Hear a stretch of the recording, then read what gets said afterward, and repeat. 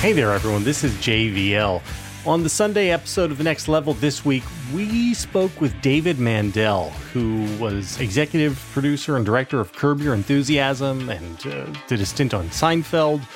He was showrunner for the last 3 seasons of Veep, and he is currently the director of White House Plumbers, which is going to air a new episode on Monday night. It's a fantastic episode. We talk a lot about politics, talk a little bit about Nixon, a little bit about Jonah from Veep, a little bit about Seinfeld and the Backwards episode, and even a little bit about the Writers Guild strike out in Hollywood that's going on right now.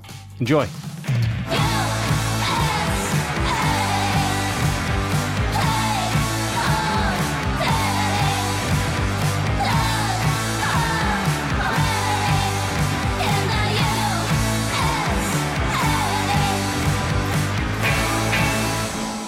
All right. Hey, Dave. Welcome to the Bulwark's Next Level podcast. How you doing, man? Hey, I am good. Thank you guys for having me. So excited for this. JVL, where's your excitement quotient to be, in the presence of a Seinfeld man? My excitement level, like a 14. A 14 out of 10? Out of 83. No, out of 110. Among all the other things, wrote what is, to my mind, maybe the most perfect half hour of television ever made. We'll just tease that and we'll talk about that later on. Uh-oh. Dave now is the director, showrunner, everything, eminence grise for White House Plumbers, which is airing on HBO. We'll get to that here in a little bit, but I want to do a little bit of politics, as we always do. Dave, you're kind of, as I listened to some of your other interviews and went through your record, you're kind of like the politics guy. I mean, I'm interested to hear how that happened. You started on Indecision 92 yes, and Comedy Central. I'm old enough to remember that barely. And then Veep and SNL and Al Franken stuff. And so how did that happen? Were you a Closet Weekly Standard reader, or where did your politics? It's funny. I grew up in New York City. There was one political party, basically, the Yankees. My folks, I'm not even sure I ever heard the name of a Republican candidate. As a kid, my dad took me down to City Hall because he got invited to Ed Koch's inaugural. It was like that was life in New York. So very democratic. I went to college and I studied government because I thought I was going to be a lawyer because comedy writing was not a career. I didn't know I could do it, but I also didn't know humans did it either. It just seemed like this other thing. And so I was thinking, I liked politics. I liked history. I liked that aspect of it. So I was the kid, I guess, who one way or another was always reading Hedrick Smith's book. That was me. And I don't know what you mean. No, I didn't hang out with any kids that were reading Hedrick Smith's Well, there you book. go. Exactly. Well, a little Upper West Side private school, New York nonsense. So sorry. Very New York. Got it. Save that for the Chris Hayes podcast, okay? Well, fair enough. I thought I was going to work on a campaign. If you'd asked 18-year-old me what I was going to do, I was going to go work on a campaign. Wouldn't that be interesting? And somewhere in there, I started comedy writing at Harvard for the Lampoon. And the next thing I knew, that first real job was Indecision 92, where I'm obviously writing politics, and that flowed right into SNL. And, the first big sketch that I ever did at SNL that was huge, where it was oh, wow, I'm watching it on the news the next couple of days, was Al Franken and I wrote right before Clinton was being inaugurated. Do you remember he was jogging around DC and he was just stopping and chatting with people in places, and we did the sketch where he jogs into the McDonald's and he explains the Somalian warlord interception of food shipments by intercepting fries and McNuggets off people's plates, and every time he shoves it in his mouth he kind of goes warlords and that's his explanation, if you will.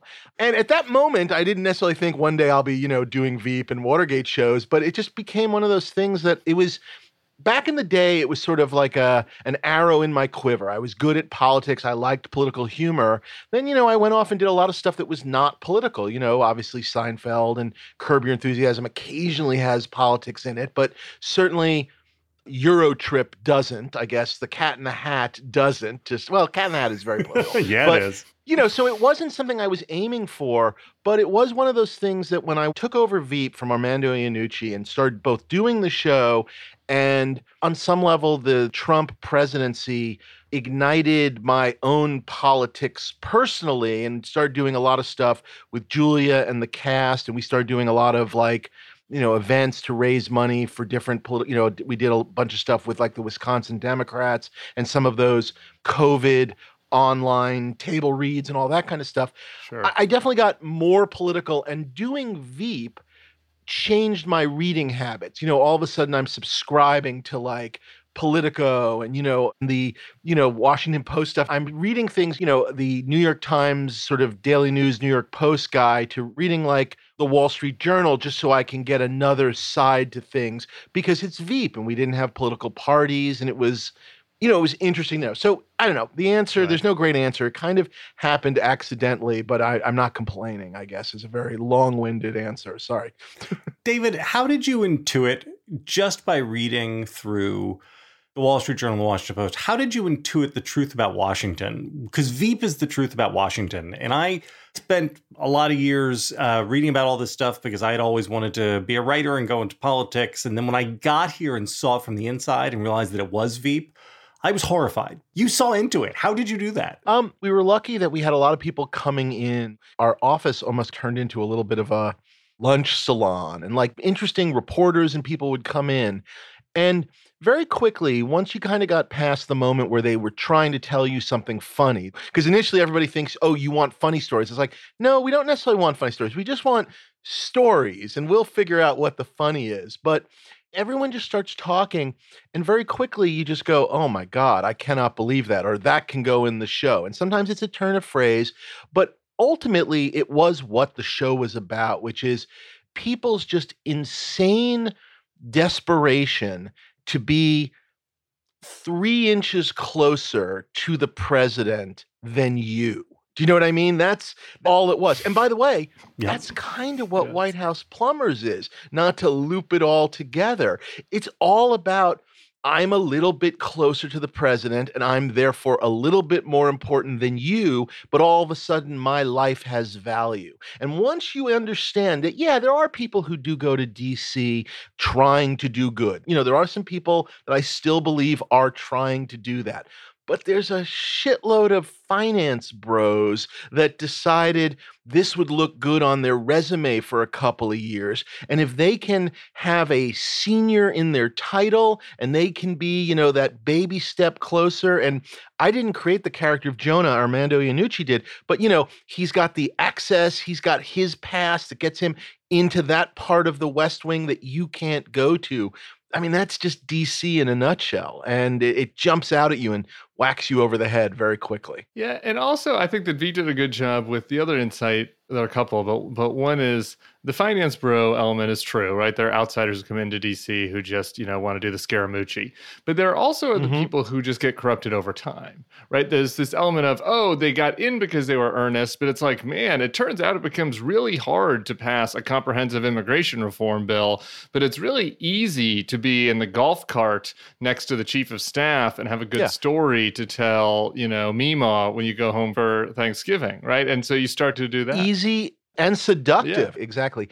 And this is the worst. There's also a lot of people that go there, and again, let's give them the benefit of the doubt. They went to go and do something great to save the world, and they are confronted years later by their own absolute, I did nothing. And that's not even sort of the importance or not important. It's just seeing those people occasionally, at an event or something, standing there just looking like they wish, nibbling at whatever, wishing they were dead because of their own confrontation of, I've been here 8 years and I've done effing nothing. You know what I mean? So there's something about that that's interesting too. Did that image change from you from 92? I mean, 92, you're young, and kudos, by the way, for not mentioning Harvard till your third mention of your college degree, actually saying what the university was. I did it via the Lampoon, which I thought was a classy way of doing it. I'm working for this humor magazine in Cambridge. Yeah, it was nice. It was good. Kudos. Yeah. In the Boston area, in the greater Boston area. Yeah, it's little niche humor magazine.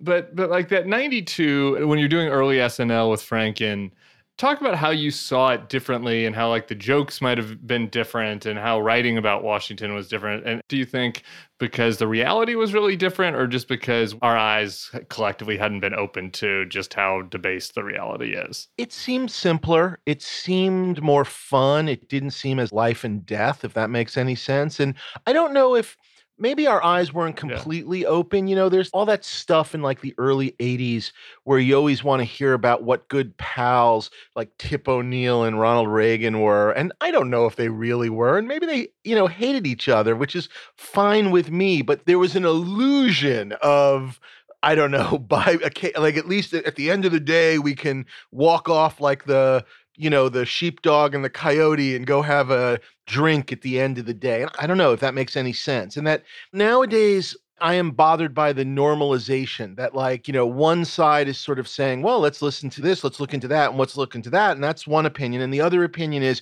you're a communist and you should be in prison. And that's the other side. And it's not another side. It's this other that making it into a two-sided debate debases the notion of debate. So rightly or wrongly, it seems simpler. We had Wilmore on last week. I wonder your take on this. Like, if you even do a correspondence dinner now or a show like Veep now, for the comedy to work, like there had to be an ability of, I'm going to shoot bullets at both sides a little bit, or I'm going to take punches, at everybody. And, I'm a comedian, I'm a truth teller. It is challenging to do that when, on the one side, you have somebody trying to overthrow the democracy, right? And then on the other side, you have somebody, like Joe Biden or Kamala Harris, who there's plenty of material there. But then, of course, then it's like, you can't do that about Biden. It's so mean. You can't do that about her. But that goes back, rightly or wrongly. I'm a comedy nerd, so I don't want to, I'm going to really now reveal my hand. Okay. So like Mort Saul, who, attacked Republicans until the day, and loved Kennedy. And then Kennedy got in the White House and he started doing Kennedy jokes. And of course, people go, well, you can't do that. How dare you? Your, little brother is watching. How dare you? And it always makes me laugh a little bit. And some of it is the partisan nature of politics, which is, I'll simply say Democrats are so on defense because it's like they're calling for us to be put in prison. So yeah, their sense of humor when you try and make a little fun of their guy has gone away out of just, I think, the systematic abuse a little bit. So yeah, it's gotten very difficult. And again, we mentioned Al Franken. Al was basically the one who brought me into SNL, talking about his comedy writing days. And he actually did the White House Correspondents' Dinner twice. And I actually went with him and helped write a bit and whatever and kind of did it. And it was such a different thing. I mean, just even the weekend itself, it seems like even the socializing seemed different, in a way that didn't exist. And while he made fun of both sides were fine with it. And no Republican got so angry in the audience that they decided to run for president and ruin the country. So, again, a very different time. I'm curious on the Franken thing. What's your take on what happened to him? How would you judge it as somebody that's outside of politics, his forced resignation? Well, I am outside of politics, but obviously I'm very close to him. So I have no doubt the people will scream, the biases. Look, I don't know what to tell you. I thought he was railroaded. I know he regrets the decision now. I think it was an unfortunate, perfect storm of what was going on at the time, along with obviously the Me Too movement, such as it was at the time, all the revelations coming out, but also you had what was going on with, forgive me, I'm not going to remember his name, the senior Democrat out of Michigan, the older gentleman who was accused of something, and it upset the Black Caucus, and so they wanted a little. I don't know. That's my take. There was a bad mix of politics, and look. Again, I'm not going to convince anyone of anything. I will simply say a lot of those things were jokes. Again, you don't have to like them, but they were jokes. I don't know what else to say about that. You don't have to like it, but they were jokes. And it was very clear that the entire thing was an attack job on a senator who was a comedy writer. But if you go back and look at his questioning on the Judiciary Committee, I mean, he's the one that got Jeff Sessions to basically recuse himself. He was a brilliant questioner that didn't do things. So many of these people during these, you're in a hearing, and it's just they come with their prepared questions that were written the night before, and person after person after person asks the same damn question, doesn't listen to the answers. And Al would sit there, he'd listen to the answers, he'd find inconsistencies in things that they were saying, and he would attack on those things. And I'll just simply say the Senate, it's a giant loss that he's not in there. happy to argue with anyone. But yeah, I think he was railroaded. I want to get to plumbers for a second here. Please. But here's the most interesting thing. Let me see if I get my timeline right on this. You taped it when? What year, was it kind of written? Yeah, this is where it gets kind of insane. So it was written in 2019, and we were all set to go. I was in and out of New York, hiring crew and all of that kind of stuff, in December, into January, into February. We were literally casting the morning of whatever that Thursday in, what was it, the end of February or early March, when basically everything shut down. It was like I finished casting in the morning and got in my car and got a phone call I had to go pick my kids up. The school was shutting down. So at that point, we were supposed to shoot that spring.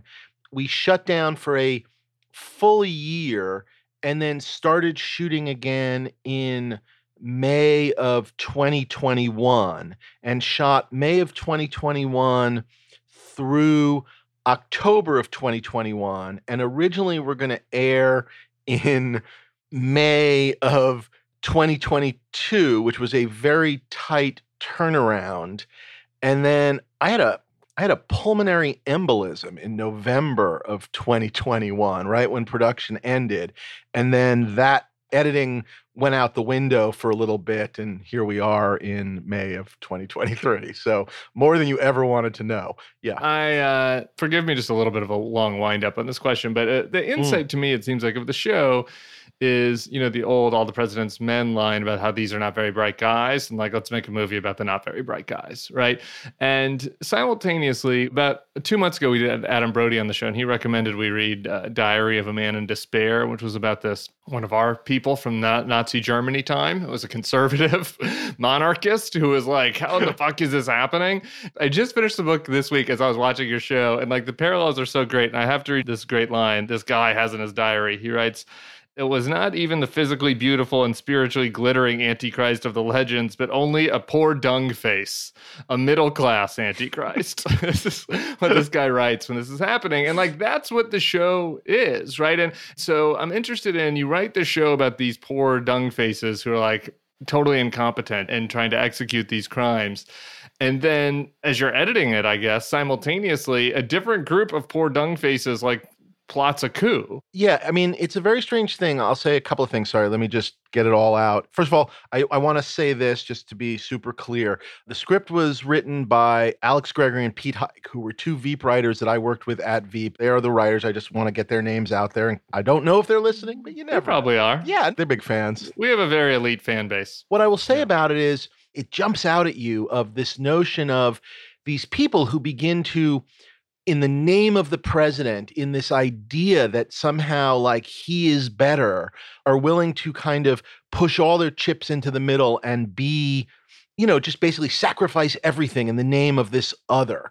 And you're right, there's a stupidity to it. And this is the thing about Hunt and Liddy.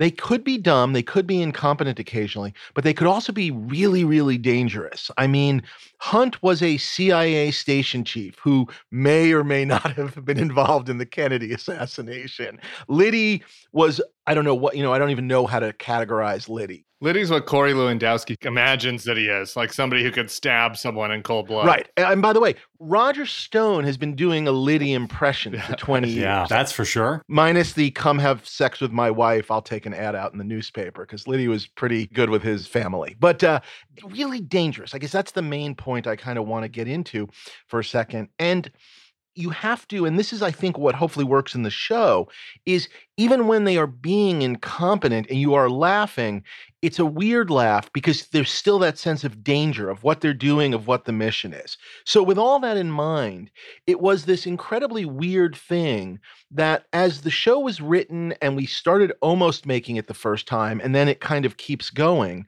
in very strange ways, the reasons to make the show and the relevance of the show only kind of start increasing day by day by day, as first there's an election and we have people sort of saying, oh, no, it was stolen. And being incompetent in their explanations. Something like, and again, I know it's now a cliche, but, the whole Four Seasons landscaping Right. is very on brand for White House plumbers in a way. You know what I mean? It's like there was an idea there, a press conference, but they kind of messed it up, but then they didn't want to admit they messed it up, so they tried to embrace it and it made it worse. I mean, again, that's my own explanation of it. And then obviously you get to January 6th, where it just all of a sudden, it seems like, oh my God, we have to make this show, which of course we were already making. And we had our premiere in New York City. We literally had our premiere, I think it was like less than 2 weeks after Trump was indicted. I thanked HBO marketing for that tie-in, which, they did a really great job with that. But obviously you can't plan those things, but the relevance and those connections, they punch you in the face. I mean, they're just there, both in terms of the schmucks that are sort of, Dung? Dung face. Yeah. The Dung faces. I mean, G. Gordon Liddy would have been, with his legs up and a buffalo helmet on Nancy Pelosi's desk. I mean, he would have been. There's no way he wouldn't have been. There's a lot of Jeff Clark in both of these guys, Hunt and Liddy. I see a lot of Jeff Clark in both of them. Yeah, our colleague Charlie Sykes likes to say, people try to dismiss all the Trump stuff as saying those guys with flamethrowers, they're just a bunch of clowns. And Charlie's response is always, right. Yeah, but they're holding flamethrowers, right? That's what the White House plumbers thing is. And I'll go one step further, which is this is that other thing that happens. I think it happened a lot with Trump, but I think it happens with Americans in general, which is, there's no sense of history. And it was funny because I remember I had just taken over Veep and we were in DC the first time as a group, right as he was like Trump was showing up in Arizona and meeting with, what's his name? The Sheriff Joe Arpaio, right? Yeah, Sheriff Joe and whatnot. And I remember we actually sat with McCain. We sat with loads of Republican ops, so many of whom were just kept talking about how this Trump thing was going to be over soon. And classic line was just always like, we kept hearing guy after guy being like, this is good for the Republican Party. It's going to bring the crazies out. And then somebody's going to punch Trump in the face. That was the phrase they kept using. We're going to get to a debate and someone's going to punch him in the face. And that's going to take care of him and the crazies, and the party's going to be better for it. And, guy after guy swearing allegiance to Jeb and how much they hated Trump. And of course, they all ended up working for Trump later on, no matter how terrible a thing. I was available for a Veep interview back then, but I guess you didn't need me. No, I wish I'd known you. I would have loved you. You needed the Alex Castellanos of the world, my friend, who I got into a screaming match in the green room, who you're interviewing about, because those were the guys who went in and stuck with him. It's like, you're sticking with him too? Yeah. And it's like there's a whole list of people like that. I mean, he gave 1,000 reasons why Trump wasn't the guy. What I will tell you he did do, which was my favorite thing in the world, was we sat with him and he had a drink and he ordered 3 fingers of whatever bourbon he ordered, which I'd never heard before, which I guess is like the measurement, 3 fingers in the glass, and desperately tried to put that into as many episodes as possible of just people ordering 3 fingers of something, but never quite found the right spot. Oh, good. Well, I guess he probably didn't tell you the story. Me and Alex ended up in a Miami. This would have been a good Veep scene. We ended up in a Miami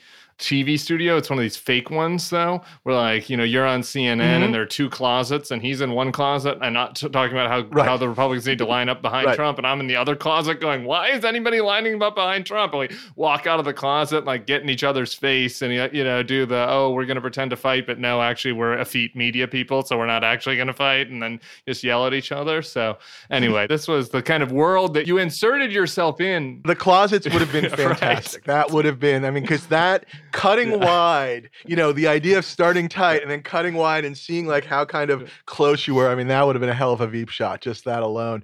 But so we were there and just kept hearing about what an aberration this was. And that's I guess that was the point I wanted to make is there's nothing that's an aberration about Trump. We like to forget about these things. We think that I don't know, that Jimmy Carter came in and everything was fine and ethics was restored. But the truth of the matter is some people went to jail at Watergate. All the number 2s and 3s moved up a level, and they just kind of went into the Ford and the Reagan administrations and whatnot. And Trump isn't an aberration. He is a evolution. And Hunt Liddy Michael Cohen. I mean, again, pick your person, pick your poison. I'm wondering, I have one specific thing about the show, but for just one more on this topic is Bill Barr. I don't know if you saw this. Bill Barr's back on the interview circuit. He was doing an interview this week where he talked about how the Republicans aren't actually a threat to democracy because, like, did you see these guys that tried the thing on January 6th? They're all buffoons. So, like, Bill Barr is making the Dung face point, but Bill Barr is like, he's lived through all this, right? Like, I mean, he's been through multiple sessions. So how do you just kind of judge, having to kind of read through all this, like a character like Barr? What is going through the head of somebody that has seen these idiots like literally cause a storming of the Capitol and yet now is apparently signing up for another run? As much as I am bothered by the idiots, I will, and I am truly bothered by the idiots. And as as we've said, the dangerous loons with the flamethrower or whatnot, they scare me and I'm worried. In some ways, my true disgust is for the Barrs of the world, because this is a guy who is sitting there thinking to himself, I might be able to be attorney general in another administration. Is that what he's thinking? Or does he have his eye on something else that we don't know about? And that's where my just disgust comes in, because he was there. He saw it. He was party to a shitload of it, whether he wants to ever admit it or not. Of course, he never will. He was scared enough to run away from it. Yes, he was scared enough to run away. But by the way, same thing with Pence. We get just enough. We kind of get the idea that he objects conceptually to the idea of people hanging him. That bothers him. Like, I think we can agree that he kind of is willing to go on the record and go, I don't think people should hang me. But a lot beyond that, what is he questioning Trump's tone? I mean, it's like someone's got to punch Trump in the mouth. No one's willing to punch him in the mouth. So maybe those guys were all right. I don't know. It's embarrassing because they do know better. And again, it's that, how do I get 3 steps closer to whoever the next president will be? And by the way, the worst version of things, obviously, as far as I'm concerned, would be if somehow Trump were ever reelected. But I intellectually would find it fascinating to see how many of these guys who have vaguely criticized him would come running back, just as exercise of just seeing how many of them sign back up. I mean, I don't want to see it. JVL, could you field that one? I can tell you the answer to that. I come from the future, David. All of them. And here's the thing. They're not even going to wait. They're not even going to wait till like the Republican National Convention. If he starts doing really well and he shows well in Iowa and is dominant in New Hampshire and it looks like it's basically all a done deal, they'll just all rush to sign up right then.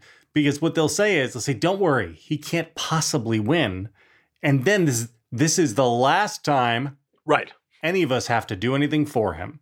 We just bend over this one last time, and then he'll be gone. I want to ask you about the 2 characters in the show, just really quick. The Hunt character, played by Woody Harrelson. Yeah. It's fascinating to me. I'm not buttering up here. I'm saying the truth. I didn't really expect to like the show. I felt like I knew everything about Watergate. Like, I've lived through all of this. And I was like, do I really need another Watergate show? But like these secondary and tertiary characters, you did know the basics, but like about them as 3-dimensional humans was the most interesting part to me. And Hunt, it sent me down this rabbit hole of like learning about his family and like what happened to his family. And it's like really sad, actually. He has all these kids and all of them are pretty fucked up now, basically. They're all grown. But so my question is twofold. One, how did you balance like not making the Hunt character in particular, not really Liddy, like not too sympathetic, right? Or not too human. And 2, did you actually speak to some of his kids and like other family members for the show? We never spoke to any of the kids. Everything is basically based on research. And then, look, I'm not going to lie. There are things that you do because, you're trying to tell a, somewhat dramatic story. So there's a lot of truth. Like, he talks about his daughter's accident and stuff. That's on record. So we know about that. But there are things, we did with the 2 guys where sort of like, we probably pushed some of his money troubles a little bit. They existed, but, we definitely made that more of a character trait just because, again, you are trying to tell an entertaining story. So we didn't talk to anybody, but it just seemed like, and I came at it from a similar standpoint, again, before I was ever involved, as both someone who I'd felt like I'd read a crap load about Watergate and I knew a lot about it. And I also felt like I was a consumer of Watergate entertainment.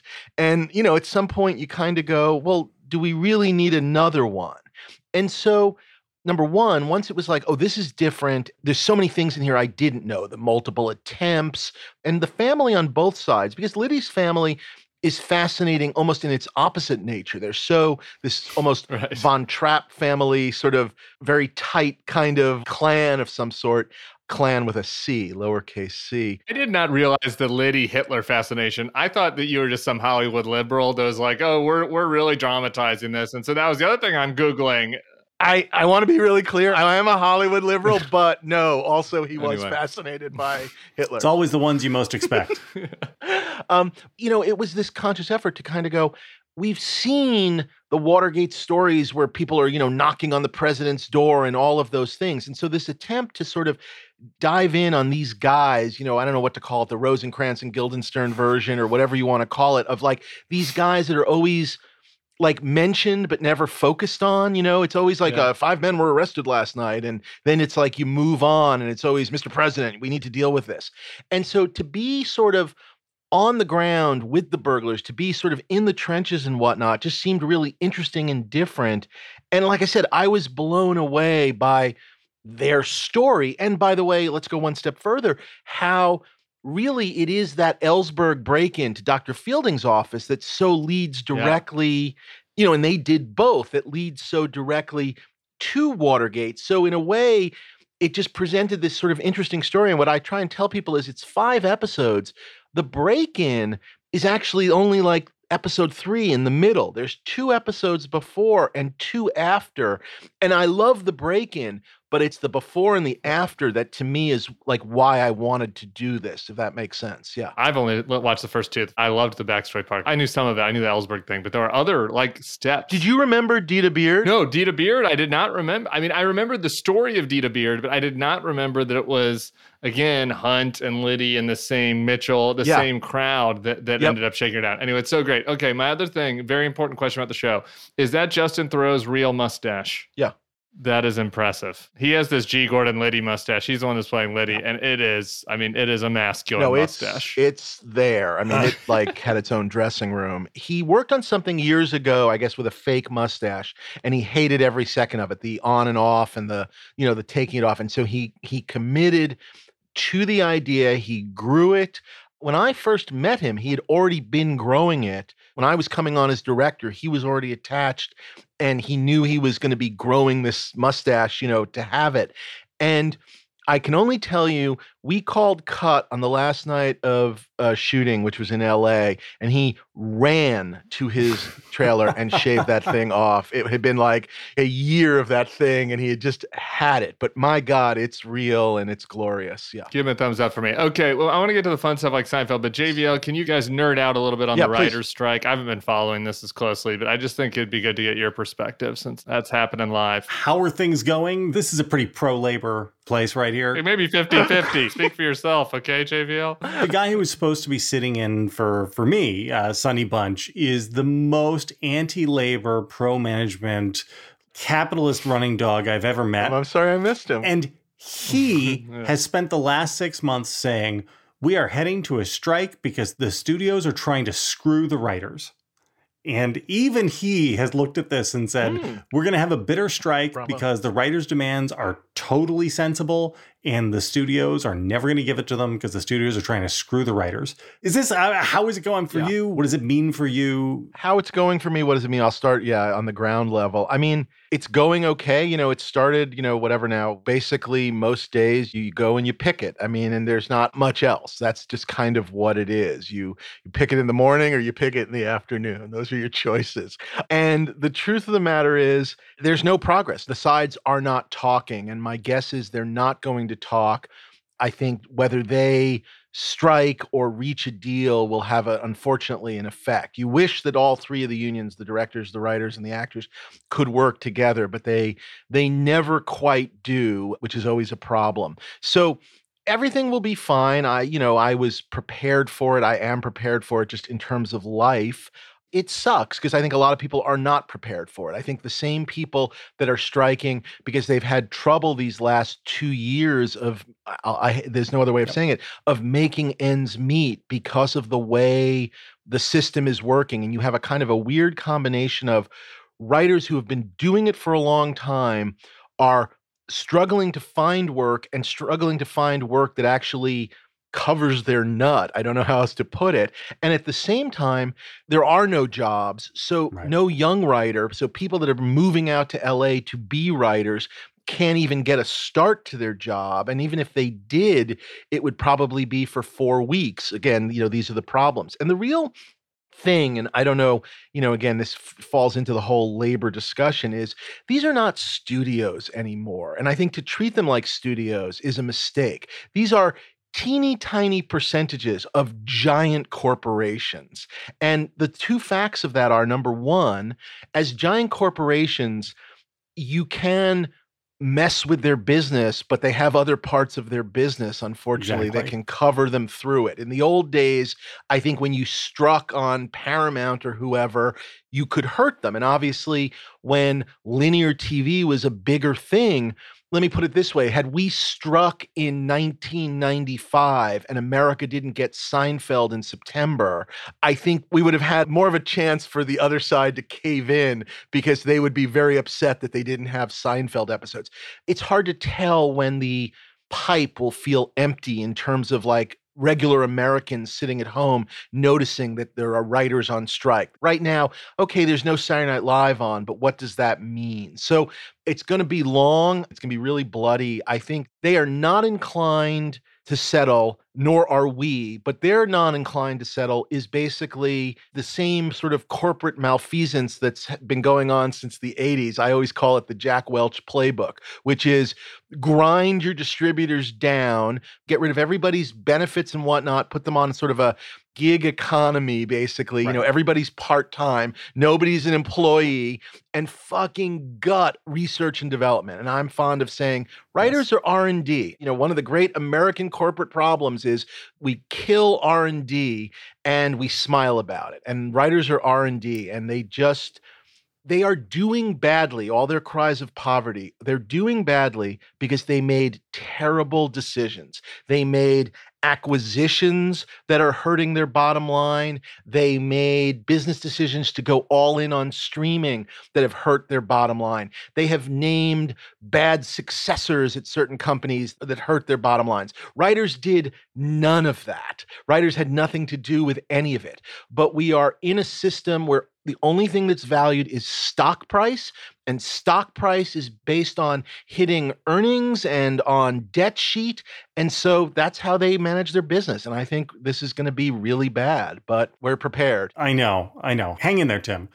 The only thing that strikes me as hopeful for the writers is that the studios are no longer all in the same business. Sure. The last time we had a writer's strike, the studios were all in the same business. They were making movies to put into theaters and to sell a lot of tickets, and then to eventually monetize with the downstream ways and monetize the IP. But now they're not, right? Now we have streamers, and then we have studios, which are, like Netflix and Disney are in very different businesses. Netflix and Sony are in very different businesses. Is there a way to break them apart? It's interesting. When the writers sort of had their mini action against the agencies a couple of years ago to put an end to the agency packaging, there was an element of that sort of, they started picking off some of the smaller agencies and making deals, and sort of eventually kind of, worked inward and sort of forced the big three to ultimately make a deal. And I've heard discussion of that. I've heard it as a strategy. I don't think we're quite there yet. I mean, let's see where we are. And again, I think, unfortunately, rightly or wrongly, if the DGA strikes, and look, the DGA is not going to strike over mini rooms and AI, although certainly with AI they should, because it's only a matter of time until they can, I think all of a sudden you're going to have AI starting to do things like prevising movies and stuff, and you're going to start to wonder why we need a director and why a DP and a computer algorithm can't start to sort of just figure out what it looks like. There are issues that are similar, and I think one of them is sort of transparency. We work in an industry where, like Netflix doesn't want you to know who and how many people are watching anything, because obviously they don't want to tell you, and I guess they can't be losing that much money because obviously they're managing to pay all the CEOs, millions of dollars. So somewhere along the way, there's an accounting discrepancy that needs to be figured out. But the honest answer is I think that's a strategy. I'm not sure we're there yet. I think this is a second act to play out, and we'll know more at the end of the month. All right, Tim, I yield the rest of my time to you. Yeah, nationalize Hollywood. Let Chairman Bernie decide how much the writers get paid. Okay, I want to get to the fun stuff. So I looked at your career and I'm like, okay, where do you could ask a million things about everything. But my big question is, so you go into Seinfeld in the middle, right? You're there, I think, for a year with Larry, and then Larry leaves, and then you're there with just Jerry. So my main question is like, how are you not pooping your pants when you're like, I need to pitch an idea to Jerry Seinfeld about this show on year 7 or whatever year it is, and have the confidence to do it and not, completely break down? Like, just talk to us about that process. For the most part, I don't think you become a comedy writer without a certain healthy sense of ego. I mean, let me just start with that. It doesn't occur to you. I mean, I will not lie and say that when I first got the job, the first maybe moment that I was pitching something, there was a little bit of, I can't believe I'm here for about a second or two. And then they say yes to something and they say no to something else, and you're kind of off to the races. I'll go one step beyond that, which is I was lucky enough that I kind of was hanging out at the offices a bit the year before I got hired. My two later writing partners, Jeff Schaefer and Alec Berg, Jeff, who did The League, and we did Curb together, and we've done stuff, and Alec did Barry and Silicon Valley. So we worked together and apart. They were working there first, and so I was kind of hanging out because I was staying at their house. And so, this is going to sound silly, but Larry and Jerry, but Jerry especially as, again, as the star, was super welcoming and very friendly, which, just makes things easier. He's not a scary guy. But the honest answer is you just, as a comedy writer, you don't think about that. You're just thinking about, I think it's funny, they'll like it. And, you get that first yes, and you're good. Was there a magic moment in the Seinfeld writers' room when you started doing it? Where you're like, oh man, this shit is good. This is not my other stuff. I mean, I definitely think I certainly learned so much. I mean, I always say that, like, Larry and Jerry, and especially Larry, taught me how to write sitcoms. I mean, just in terms of like how I think about a show, but also how I outline it on the board and what I'm looking for in scenes. And the big thing about that, to get writery for a second, is every scene is moving story forward. That if you're not moving stories forward, and obviously on Seinfeld, you're often moving multiple stories forward, but that even when you're not doing Seinfeld, you're working on a movie, whatever it is, the number of times looking at something I've written and realizing this is a very funny scene, but we're stopping for comedy and it's fine, but we're going to pay a price because we're not moving story forward. And so then becomes, how do I either put important story into that scene so I can have both, or then I've got to lose the scene, even if it's something funny. And these are lessons that are very hard to learn. Not everybody learns them, but so to this day, I am the writer I am because of those guys. I've been very lucky in that sort of process. Is there one of those shows you remember that you're like, this is what I show to young writers, and I'm like, this is how you move comedy forward? Please say The Betrayal, because The Betrayal is the most perfect 22 minutes ever written of a sitcom. The Betrayal is hard because of the backwards of it makes it. So that is Seinfeld Memento. It's the backwards episode. That's the backwards episode with the wedding in India. As you say, David, this is a perfect example of everything. Every single scene in that has to move the story forward because the next scene is something you don't know before because we're moving backwards. Right, exactly. And we basically, with that one, I mean, which sounds insane, it was almost like we outlined it forward, then flipped it backward, then had to think about it's not just a flip there because there needs to be information so that when you see the scene, it's almost like a reverse throw, which was very confusing. Call forward, not a call back, right? Yeah, exactly. A call forward. That was a tough one. I'm not sure I pull that one out to teach with, so to speak, because it's so complicated. But, and I'll tell you something else. Oh God, this is such a weird thing to talk about. I love the episode. I absolutely love it. I wrote it with Peter Melman. I love it. And the India stuff in it, I absolutely love. There was a Kramer story that fell out that to this day, I wish we had done. And I will say, I won't name names, but a couple of writers at the show at the time didn't like the story and kind of ganged up on it, and it kind of knocked it out. And I think, and to this day, I think they were wrong. The original idea, it was connected to what was there. it was Kramer's buddy FDR makes a birthday wish that he wishes he was dead. And I know this is going to sound big, but the idea is that Kramer's going to have to more or less fake his own death to convince FDR that he actually is dead. So the idea was that the opening shot would be Kramer's gravestone, which I always thought was a really cool thing to sort of start a backwards episode with Kramer's gravestone and whatever. And so I always have regretted that came out.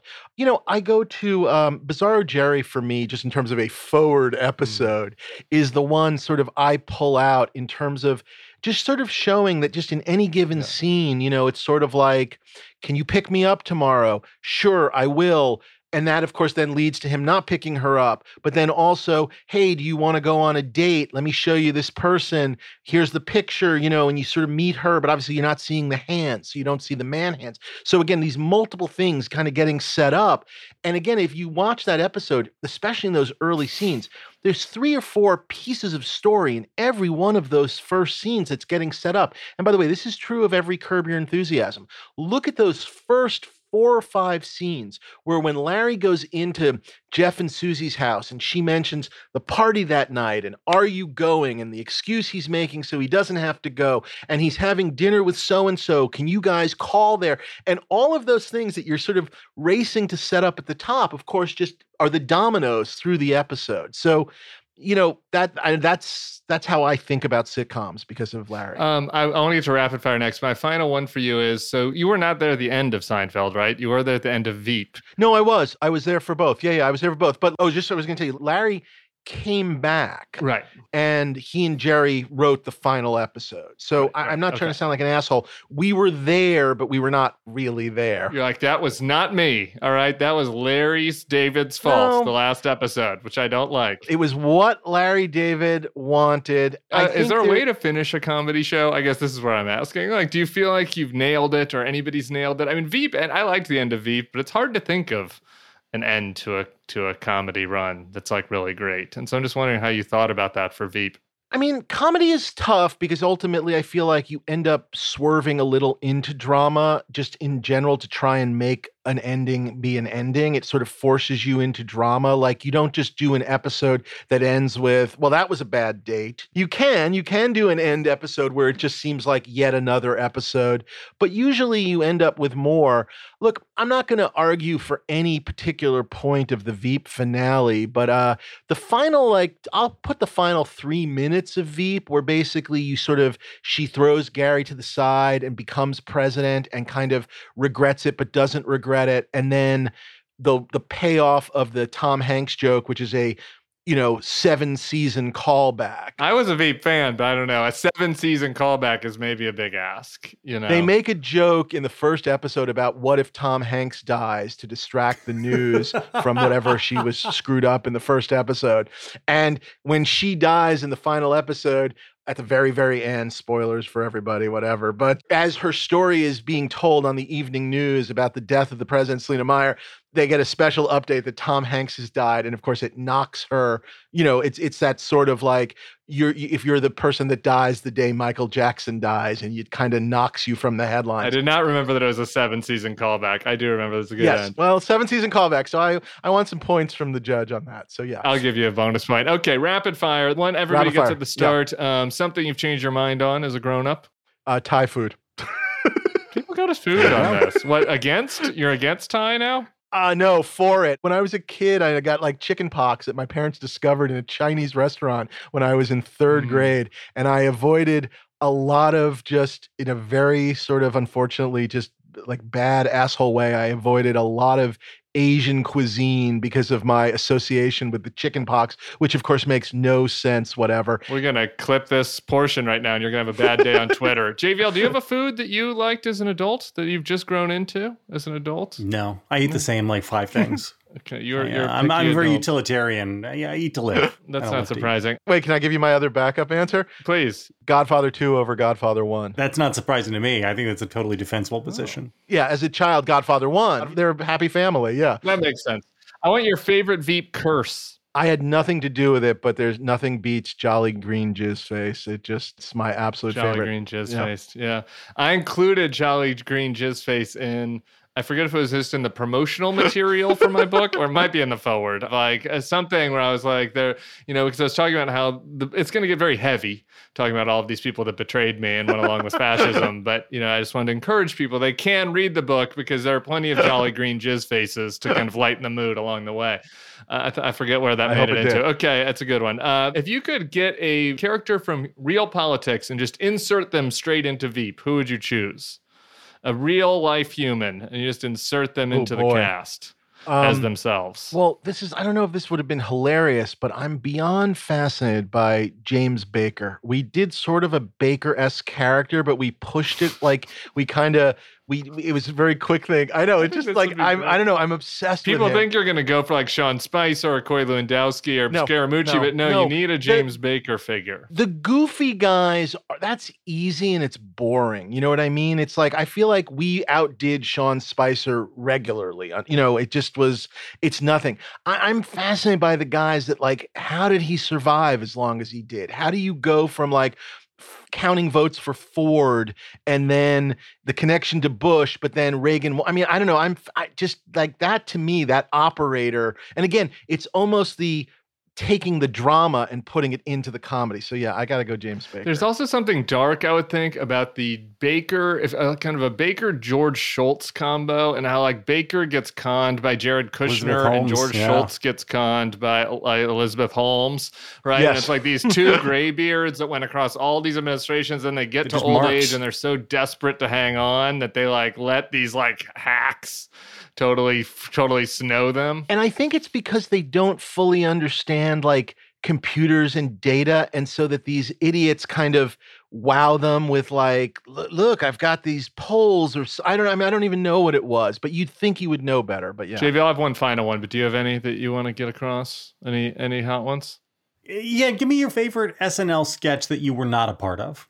That I was not a part of. Oh boy. One of my all-time favorites, and again, another sort of mentor for me, Jim Downey, who was the longtime head writer and producer there, The Change Bank. That's actually him on camera, the We Make Change. We can give you 2 dimes, 3 quarters, and 3 nickels. That, to this day, just floors me. Yeah. That's good. I don't know that one. I like getting YouTube requests from the pros, so I'll go down a YouTube rabbit hole on that. Okay, the last one is, so you've done White House Plumbers, which takes this kind of slice out of Watergate. Is there another political history, government, little niche thing that you'd like to see? You can make your pitch to the studios right now. On this one. This is my chance for my great long-awaited James Polk story. It's funny. I didn't even set out to make White House Plumbers, and it just sort of happened. So I don't know if there's anything sort of, killing me. I'll be the first to tell you that if anybody wants to try and do something with the power broker, I'm game. I don't know what to do with it, but I'm intrigued enough to sort of, I'll sign on. I'm sort of game to try. 150 episode maxi series. Just on the destruction of the Bronx. And then there's 700 other episodes. Yeah. And we won't need a writer. She'll just use straight Caro. Nothing. So that way you can do it mid-strike. Okay, thank Dave Mandel. This is so good. The 3rd episode of White House Plumbers will air tomorrow. We will be back Wednesday for your standard JVL, Sarah, and Tim Next Level, and we will be in New York City. Let's do the math for me because we're taping this ahead of time on Thursday. So we'll see you in New York City for a live show with Molly Jong Fast. Get your tickets if you haven't. Thank you again, Dave. We'll catch you all next time. Peace.